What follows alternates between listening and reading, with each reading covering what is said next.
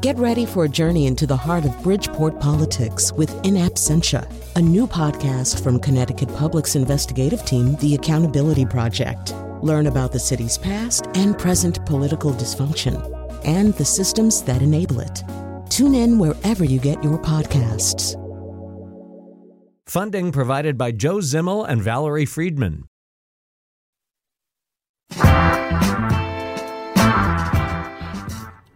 Welcome to Seasoned.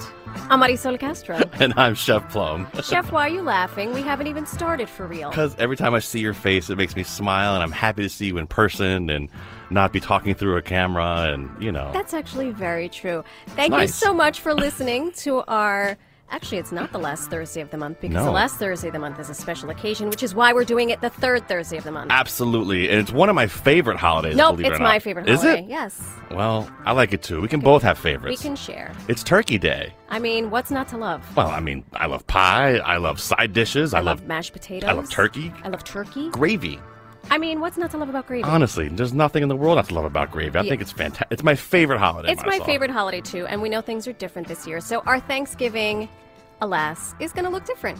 A little bit. You know, I mean, I think people are still going to celebrate, but in their own special ways. Whether it's through Zoom, whether it's through phone calls. Nonetheless, mine's going to be through my stomach. Wow. Was that weird? I have a visual of that now. Well, that's not what I meant. Like, I'm going to eat. I can't unring that bell. Nope. The damage has been done. Sorry. Tell our listeners what they can look forward to today on the show. Wow, I really set myself up there. All right, friends, listen, today we got a great show. We're going to do a turkey and Thanksgiving Day 911. I've got my friend. He is the chef at American Bounty Restaurant at the Culinary Institute of America, which I'm an alumni of, actually. Woo-hoo. He basically teaches American food. It's kind of like a class reunion. This hour, Chef Brian Kaywork is going to join us. He's an amazing guy. I can't wait to talk to him a little bit. I love that. And you know, the only way I can deal with my family on any holiday?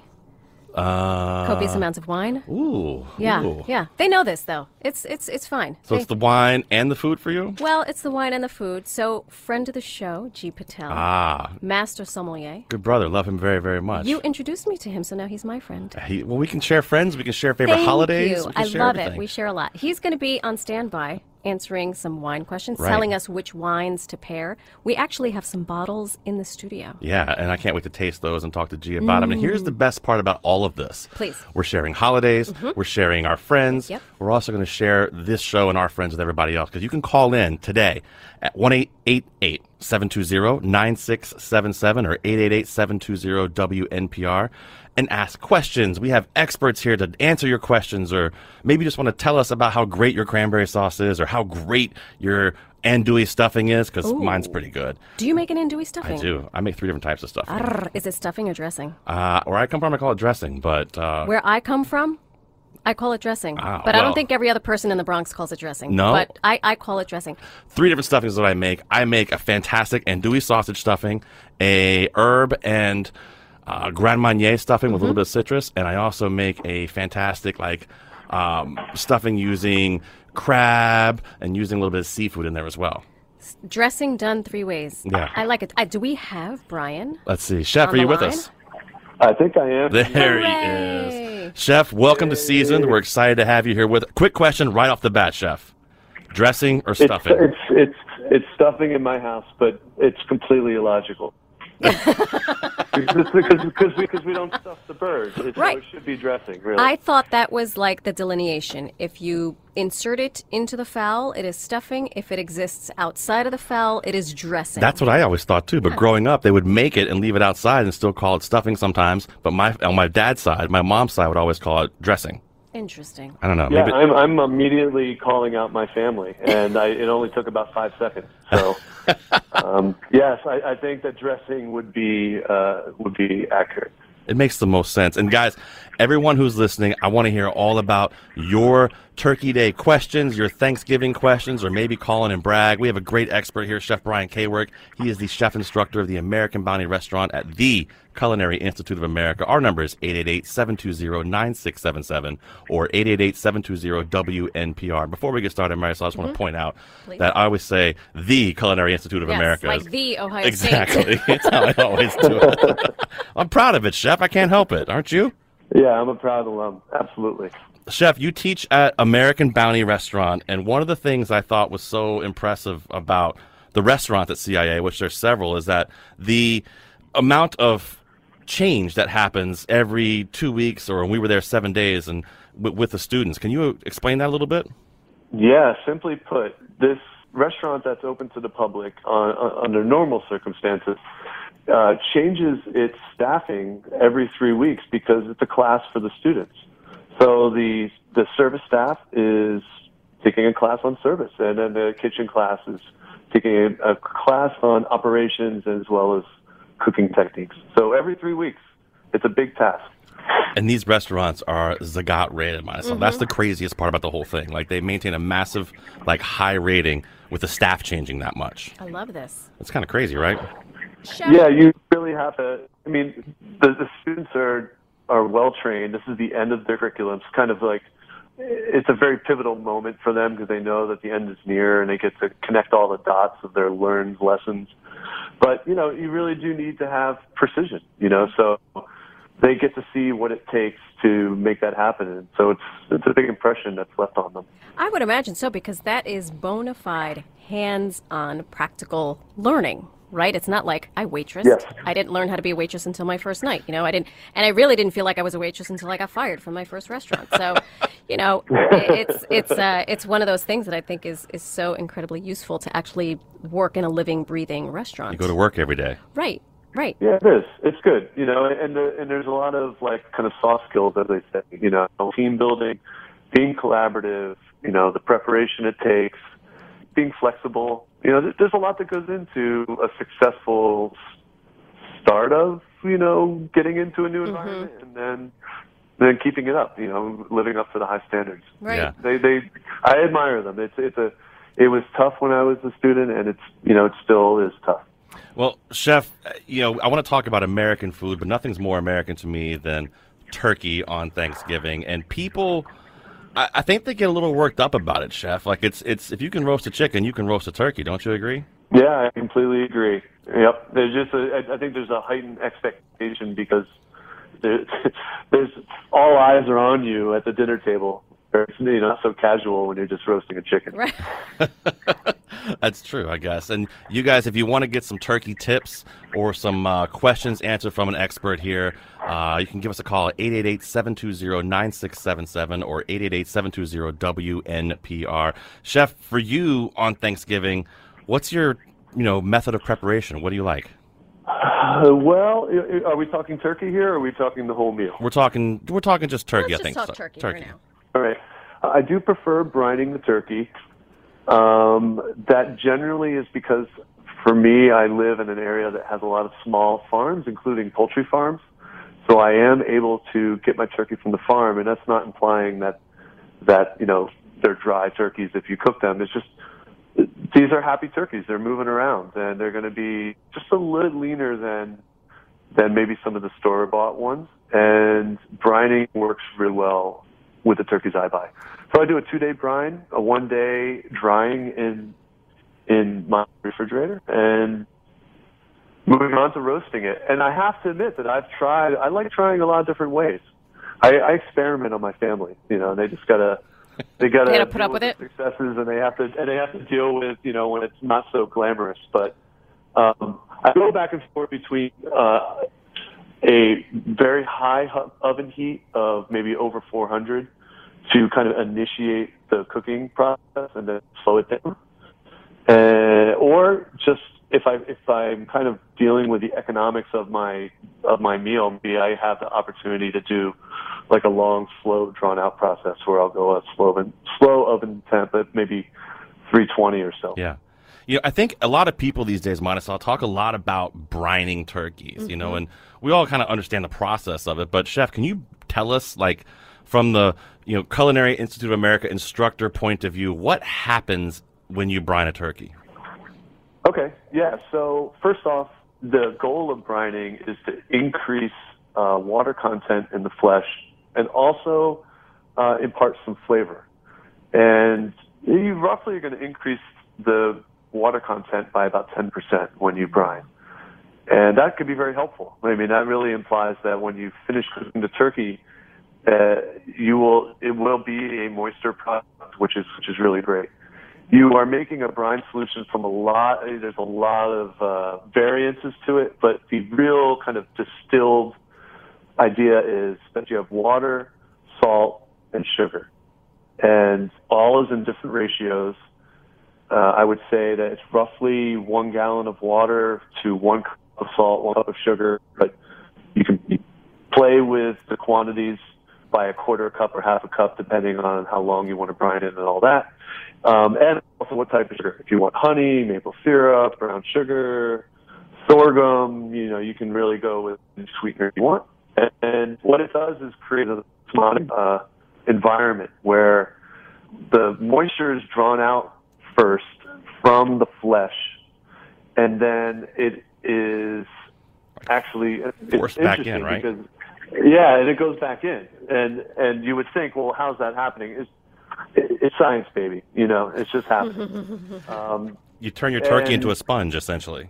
You turn your turkey into a sponge, and what ends up happening is the kind of unseasoned liquid, so to speak, that's in the flesh is kind of taken out and then put back in with this kind of highly seasoned, moist end result, which is great. And you can throw lots of herbs in there and aromatics in there to add lots of flavors as well. However, I would recommend when you're talking when you're talking to your family, don't use the term putting moisture into the flesh. They don't like they that. Won't like it so yeah, much. I'm sorry. Well, you asked me, you have me put my, academic kind of chef hat on there. So that's kind of our, sometimes at school we speak and think about things in kind of elemental form because it helps you interpret the food you're working with. And that way, for instance, when we speak about it like that, you can kind of work with a lot of different types of proteins if you look at it like that. And so, yeah, you caught me kind of speaking a little elementally on that. Sorry. Don't want to gross anyone out. Absolutely. Well, Chef, so check it out. We're going to take a little break right here and, kind of get situated. We want to make sure we got our connection with you, rock and roll, so we can hear you better because we're getting some real gold out of there. And we want to hear from all you guys out there. You can give us a call at 888-720-9677 or 888-720-WNPR. Tell us about your turkey tips. How do you keep your turkey moister? Put moisture into the flesh? That might solve? I don't know. Oh, yeah. You're checking out Seasoned. We'll be right back.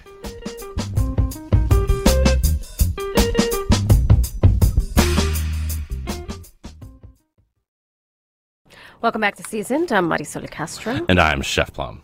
We are doing the live call-in show, Live in the Flesh. If you have not listened to the show yet, listen because you'll understand what that means.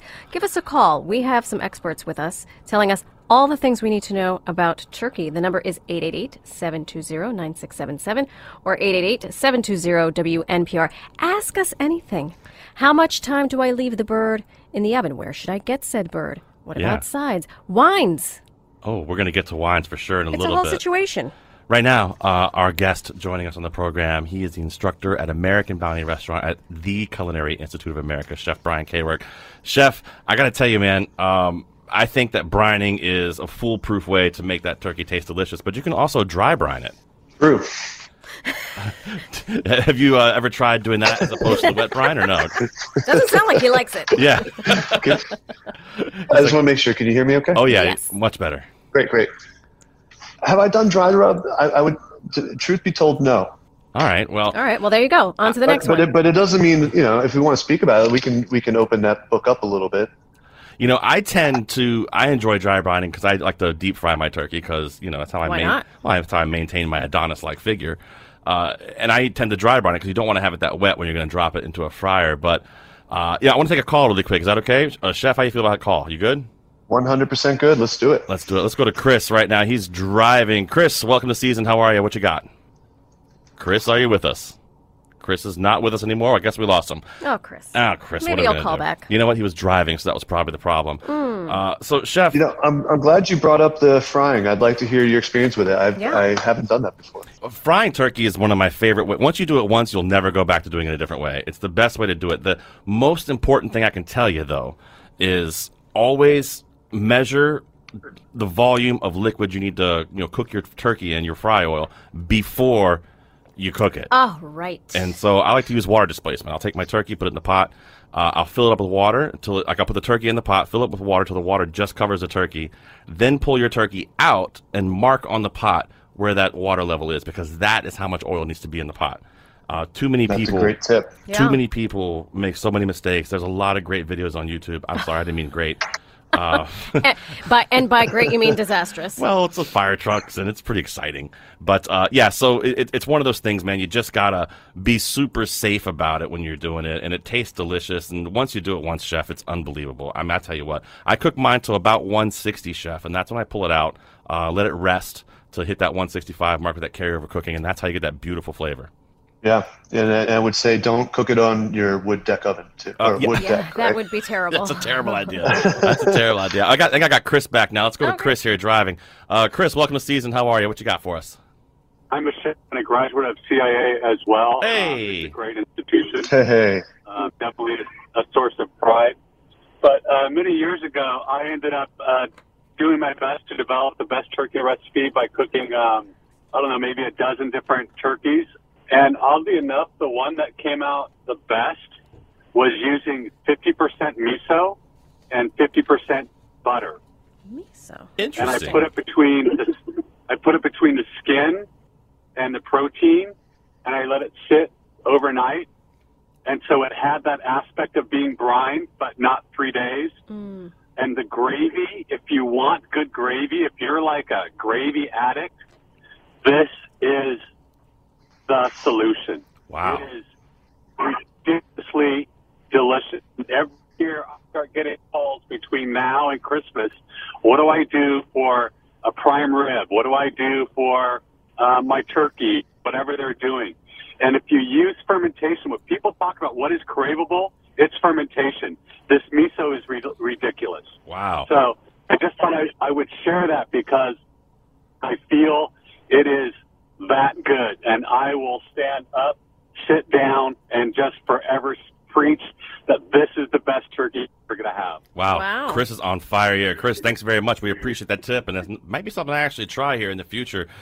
Chef, miso on the turkey makes a lot of sense because it's very salty. Makes a lot of sense. It's very salty, you know? Yeah, it's very salty, but you get this big umami blast too. I mean, the glutamate kind of experience that you get from having miso with food is a really excellent idea. Man, I love that idea. And I want to hear your great ideas, too. Marisol and I are trying to plan our dinner. You can give us a call, 888-720-9677. That's 888-720-WNPR. And let us know what you think about your turkeys or your turkey tips or your side dishes. And that's kind of where I was thinking about going with this next, you guys, is side dishes. Yes, please, take it away. Well, Marisol, I want to know what your side dish is. What's your go-to side dish? Well, I have this, my family's, it's not my family. It's a little complicated. Okay. My children's dad's family, right? Okay. They make a carrot souffle. It's incredibly white. I come from a brown family. Okay. Carrot souffle, you show up with carrot souffle, they're like, what is this? But it's delicious.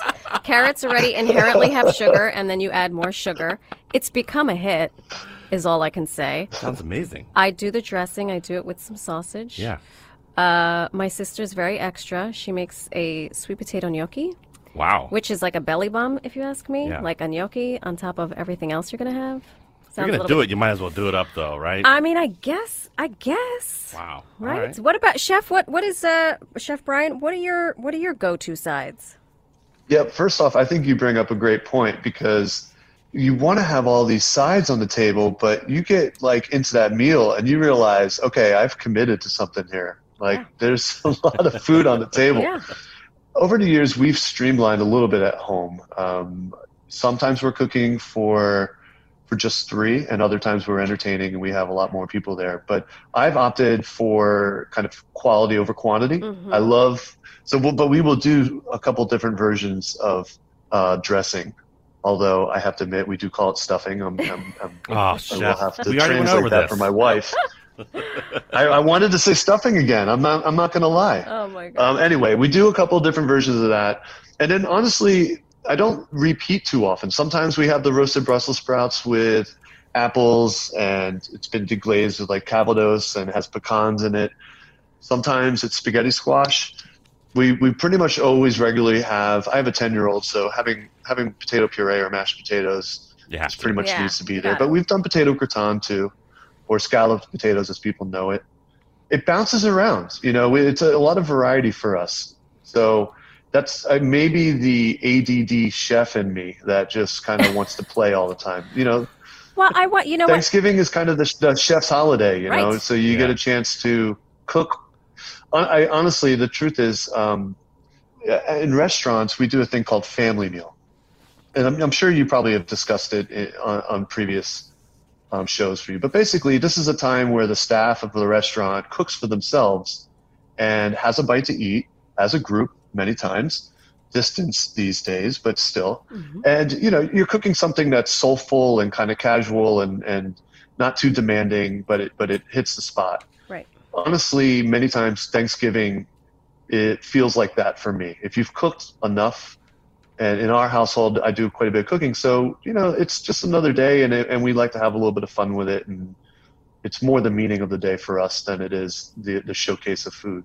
Yeah, no, I have this So discussion. having a glass of wine early and being able to prep without pressure and put some music on and trying to, experience the day for what it is what it's turned into for us. Well, Chef, do you think a lot of these side dishes that we talk about so often, the staples, the mashed potatoes, the mac and cheese, the sweet potato gnocchi, can we make those ahead of time, or do you ever make any of those things ahead of time?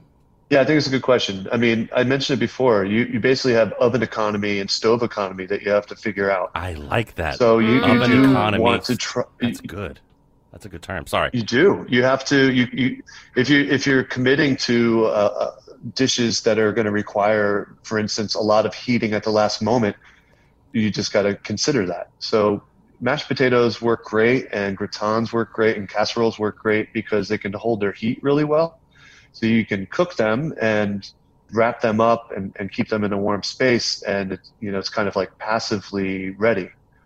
And then you can create some space for yourself to do that, the action kind of dishes like roasting Brussels sprouts or green beans or something like that. Because that's also half the battle. So I think you have to just select well.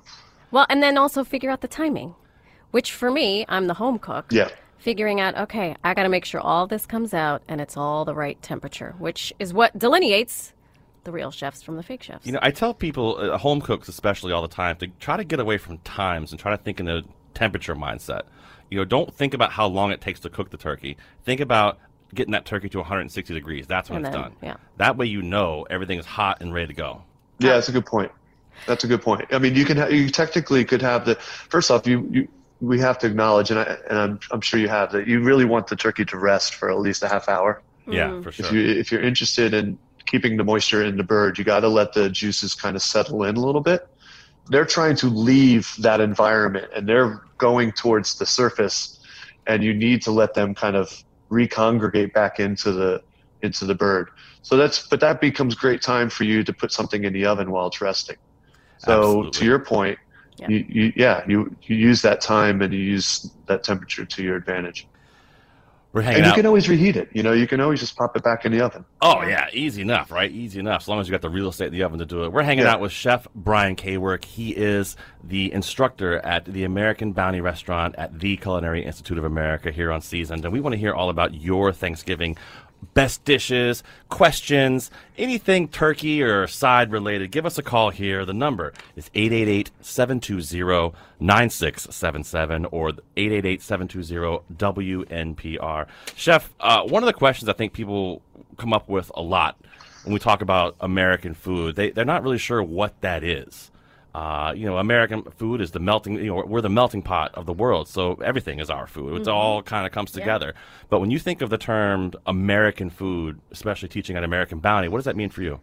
Well, the way that we approach it now is to make sure that the food that I'm teaching them and the interpretation of American food is relevant for their careers. So I can't be doing some stodgy old dishes that are relevant and really important for American cuisine, but they don't suit the palates of today and the sensibilities of today. Yeah.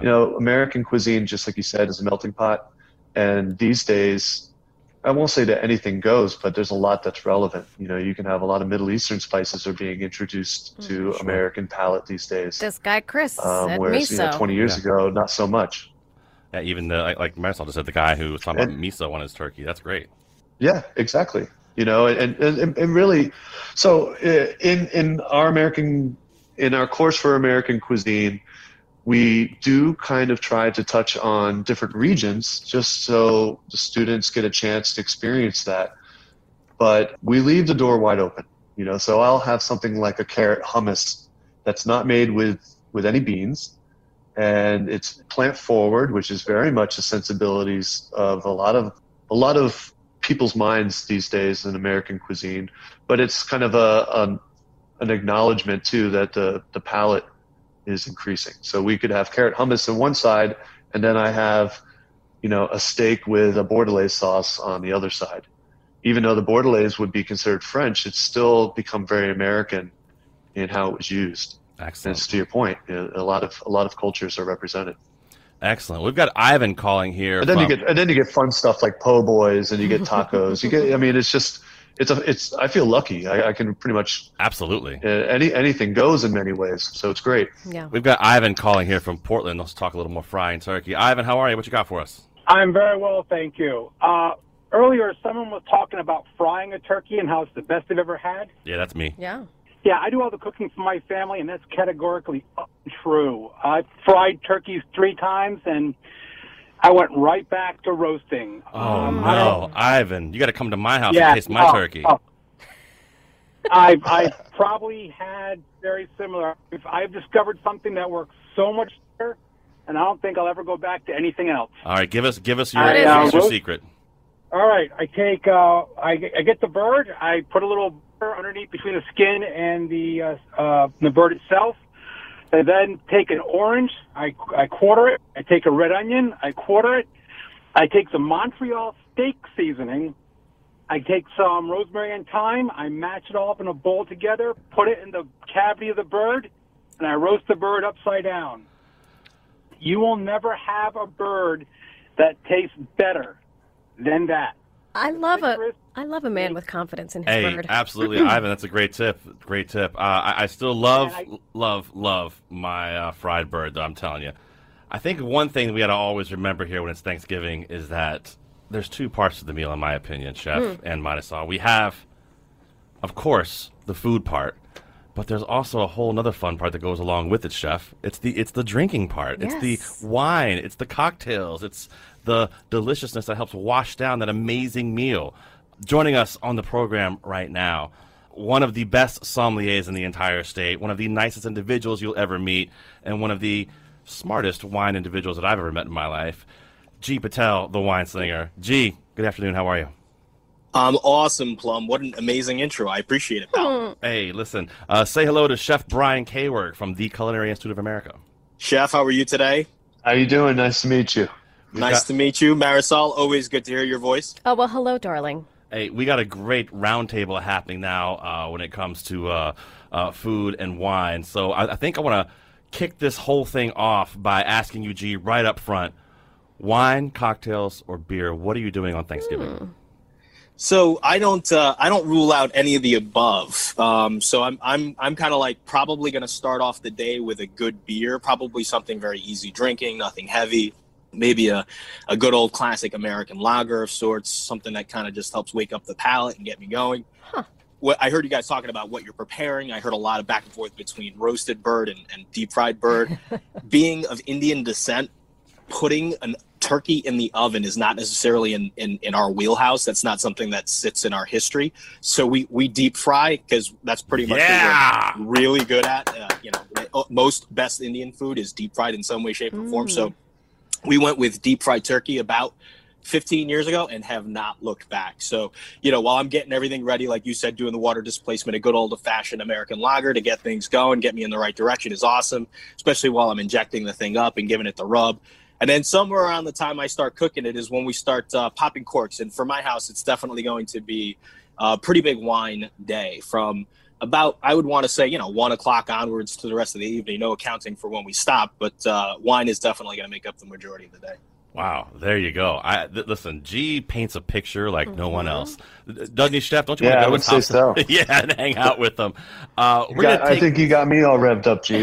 I'm ready for Thanksgiving now. Let's do it. I'll tell you where I live. That's what I'm talking about. You guys can give us a call here, too. We're going to have a great roundtable of questions here in just a few minutes with G and with Chef Brian. Our number is 888-720-9677 or 888-720-WNPR. We're going to take a quick break. Heather, I see you on hold. Michael, I see you on hold. We're going to get right to you guys and your questions here really, really shortly. Stay with us right here on Seasoned. We'll be right back.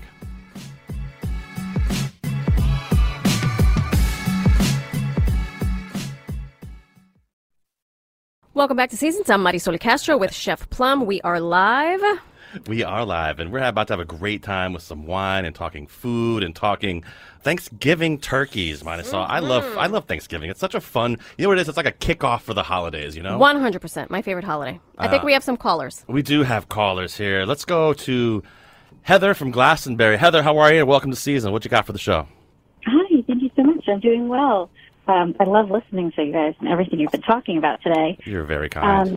I have a comment, sort of question, mainly for Chef Brian, but Okay. any of the experts, please weigh in.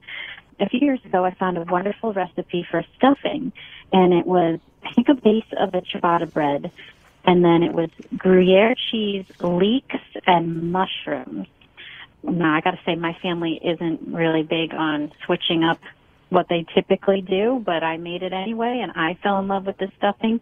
The problem is, I don't remember where I found the recipe. I don't have it anymore. My sister does the same thing.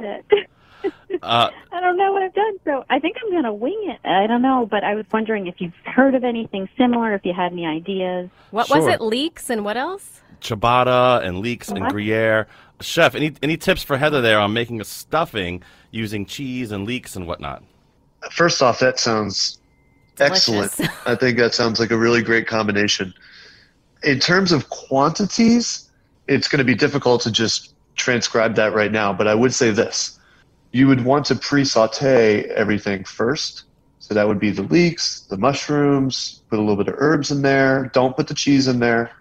And deglaze with a little bit of wine. And when I say deglaze, you're just putting it in a hot pan and let it cook down until it's kind of gone. Absolutely. You know, And I would then even you suggest would probably, have Chef, I would your- suggest taking like some really toasted baguette on the bottom. Get something super toasted on the bottom to help absorb that moisture. That's I think would be a great way to keep it from getting so Yeah, that's a great, yeah. so leaky. I would just say that the key is for the bread to be a little stale. If it's too fresh, it will turn soggy. And so if you do buy fresh, you can cut it into pieces and toast it lightly and let it dry, or you buy it ahead of time and cut it and then just let it kind of dry. That will make a big difference. And so you would add your aromatic ingredients, and then you would have some stock or broth on hand and some eggs.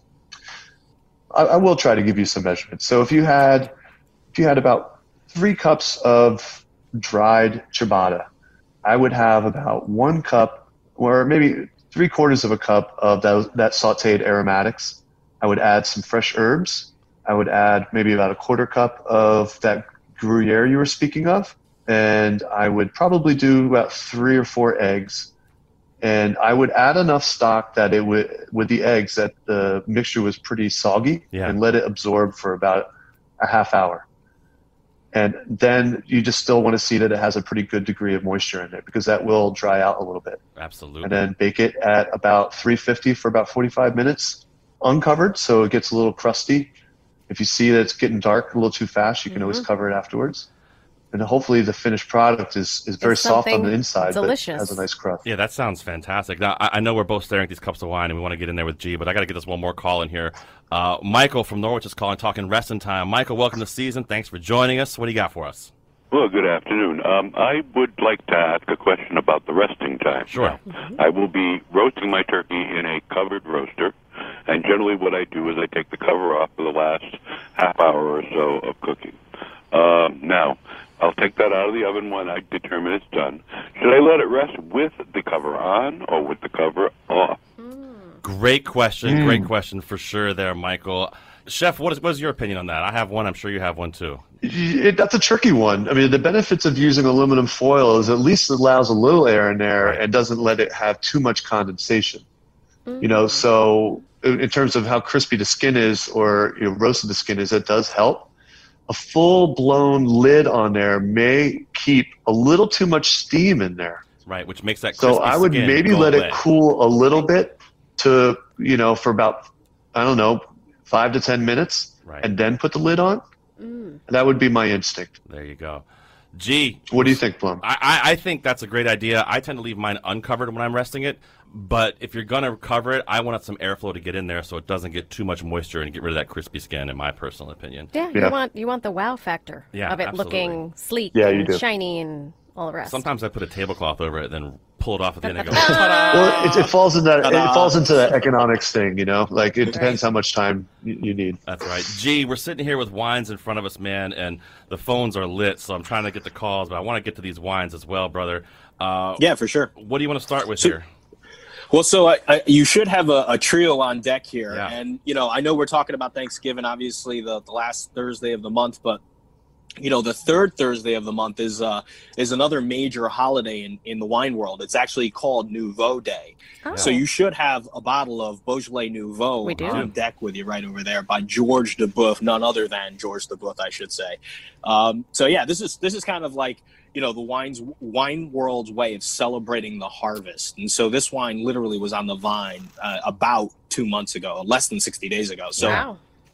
They went from grapes to turning it into wine to getting it all over the world in less than 60 days. That's a pretty phenomenal feat. But of course, comes in from the region of Beaujolais, and it's not meant to be like this most exciting style of wine that, is going to really wow you. It's meant to be just like a really cool casual celebration of the harvest. And so if you pour yourself a glass of this, you get an idea of what the grape Gamay in this really cool region is all about, and of course for this year.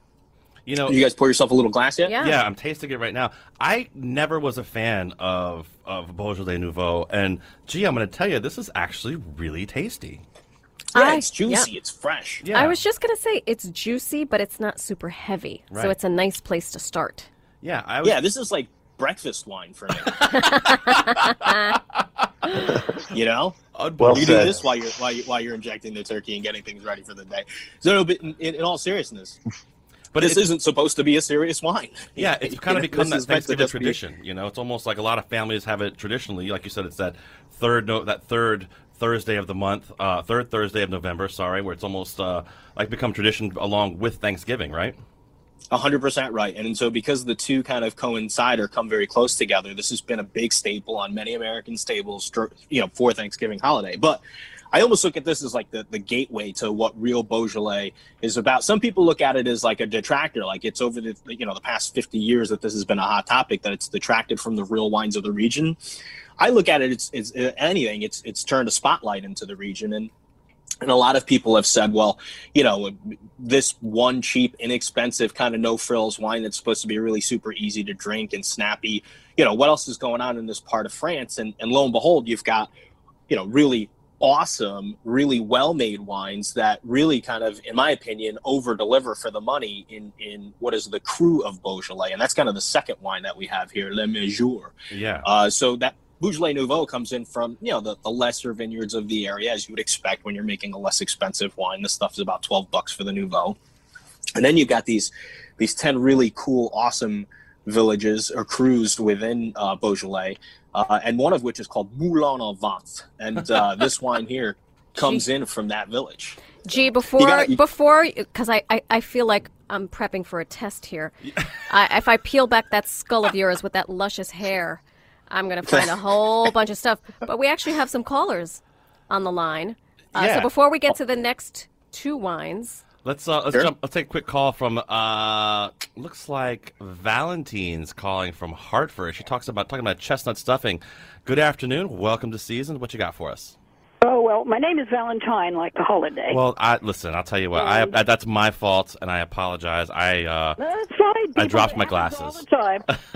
Valentine's a great holiday. I love it. See what I did there? But it's not the one we're talking about. That's now. right. Well, I have two traditions from my family. One of them is chestnut stuffing, and it's definitely stuffing, not dressing, as far as we're concerned. Oh. And the recipe is in The Joy of Cooking, if you want to make it. It's mostly chestnuts, and you take an extra. The day before, you roast the chestnuts, and then when they're cool, you peel them, which is a royal pain, and then you break them up and add breadcrumbs and butter and a few other things. And that's my heavenly stuffing. That sounds amazing. Yeah, and it's chestnut. The chestnuts play the role of what would ordinarily be cornbread or bread, right.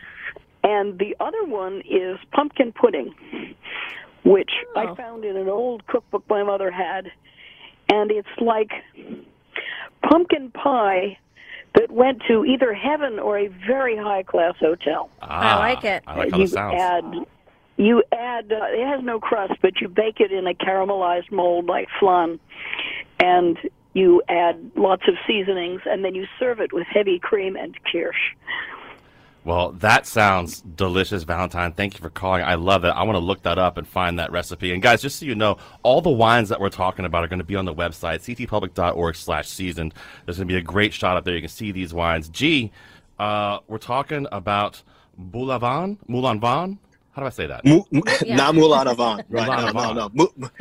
Oh, boy. Moulin Avant. Yes, Moulin Avant.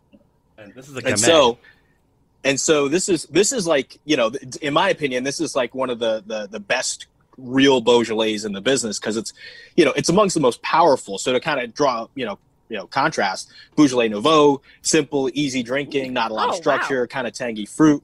Wow. But the Moulin Avant has got a lot more depth. The acidity is beautifully intense. There is a touch of tannin, not a lot. At the same time, there's some really good length on the finish and this nice minerality. And for me, you know, when you're talking about a meal that is as hearty as complex as Thanksgiving is, you know, you want a wine that's going to be able to match wits with the sides, with the bird, with anything else that you might have going on, whether you're doing, you know, whether you're loading your plate up with gravy, or if, you know, it's more of the cranberry sauce, or maybe you got both. This is a wine for me that, you know, you can pour off in mass, and everybody seems to take a bite out of their food and sip out of their glass, and everyone's smiling with the way it all works together. I mean, this stuff is delicious. It's so easy to drink. I can see how it would match the food perfectly. And of course, you guys have these wines all available in bottle stops across the state. But more importantly, you can see them, if you want to see the labels, on the website, ctpublic.org/seasoned. This is delicious. And this is the same grape that's in the Nouveau, right? Correct. Yep. So this is what, you know, the grape is capable of, producing something like this Nouveau, and then something a lot more serious like this Le Mesure from Moulin Avant. That's the producer, Le Mesure. It's unbelievable to me because they taste so vastly different. Yeah. Isn't that crazy? Equally delicious, but completely different. Amazing. And I mean, so delicious. This is a great wine. I love this wine very much. Chef, I wish you were with us at Taste of Wine. I know you're sitting here just hearing us, and I feel bad for you. Yeah, this is cruel. This is a form of torture in some countries. Sorry. That's right. G, you are killing it here with these, and you've got one more for us to check out, and it's one of my favorites, at least style. We're talking Late Harvest? Correct. Yeah. So, you know, in Hungary, an amazing European country with a rich legacy of wine, not a lot of Americans really know about it.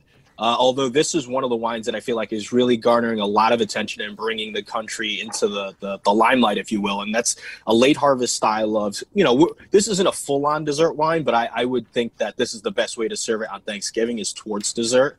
But it's a late harvest. So Hungary's famous for these really rich, decadent styles of dessert wine, and so is this company here. The winery here is called Royal Tokaj. Yeah, and their wines are just that. I mean, they're like you know, royalty over there. But this is like their entry level. This is the first step down the logic of making a dessert wine. And so it's the grape ferment that's harvested just a little bit later. The residual sugar is at an opportunity to really kind of kick up in the wine because there's a lot left in the grape after the fermentation's complete. Wow. But if you've poured yourself a glass, this is like nectar from the gods. Oh, did you taste this one yet, Marcel? This is the late harvest one, the one I was telling you about, where the grapes freeze and then they're pressed when they're thawed, because it leaves that residual sugar out there. Oh, wow. Yeah, right. Hey, Chef, Brian, I want to ask you, did you remember your first in wines class, when the first time you tasted a late harvest wine? Do you remember that day? Yeah, I do. Mm-hmm. It's incredible. I mean, especially when you're new into your journey with wines, sometimes the sweeter wines resonate with you. Yeah. But the story with late harvest really is inspiring. It's great. It's amazing. These are all fantastic. And Tokajs would be great with pumpkin pie and pies in general. So I think it's a great choice. They taste fantastic, G. Yeah, exactly. So, I mean, that's the way I would pair this up. I mean, I think of Thanksgiving and like the medley of pies that everyone either seems to be making and or picking up at their local bakeries. Yeah. And, there's no shortage of pie on Thanksgiving. And so you want to have a glass of something that's got some good sweetness, but at the same time, a little bit of tang to it, some good residual sugar, but also some acidity, helps lift everything up. And this late harvest version of it, I mean, I think it just makes magic happen on the palate. Delicious. Let's go. We got time for one more call. We got 1 minute. We're up against it. Mary wants to talk about barbecue turkey from Naugatuck. Mary, how are you? Good. How are you? We are living the dream, having some wines, talking turkeys. What do you got for us? Well, my family's favorite is become the tradition, and we take a turkey, remove the skin all over the top, the breast of the turkey. We put bay leaves and fresh rosemary, and we arrange it under the skin so it's in a pattern. And then we fill the cavity with lemon and herbs. We slather the whole thing with mayonnaise. And yeah, the outside. We put it into a brown paper bag and staple it shut and put it on the barbecue for indirect heat. So actually the turkey is steaming. It doesn't catch fire because steam can't ignite. So you have a safe environment. It cooks beautifully. And when you open that up, you have the most beautiful mosaic from the herbs under the skin if you put that pattern in nicely. And it's the juiciest, most flavorful, moist bird that we ever get. Oh, my God. Mary, I love you. I love the mayo on the turkey. That is fantastic. Thank you for that. Excited. Oh. But I'm going to mix it with miso this year because that sounds exciting. I think the Do flavor it. will be amazing. Fantastic. Happy Thanksgiving to you, Mary. We appreciate it. G, you knocked it out of the park again, brother. We appreciate you so much with these wine tips. And Chef Brian, you're the man. I hope we can get you back on the show and talk some more with you at some point. This was very, very, enlightening for a lot of people, Marisol. It sure was. I thought it was great. Season is produced by Robin Doyan-Aiken and Katie Tolarski. Thanks also to Carmen Baskoff, who helped with the phones on today's show. I'm Chef Plum. We hope you'll join us next week. We'll be here. We'll be a brief reprieve from your family at Thanksgiving. I'm Marisol Castro. Have a great week, and thanks for listening. Bye, guys.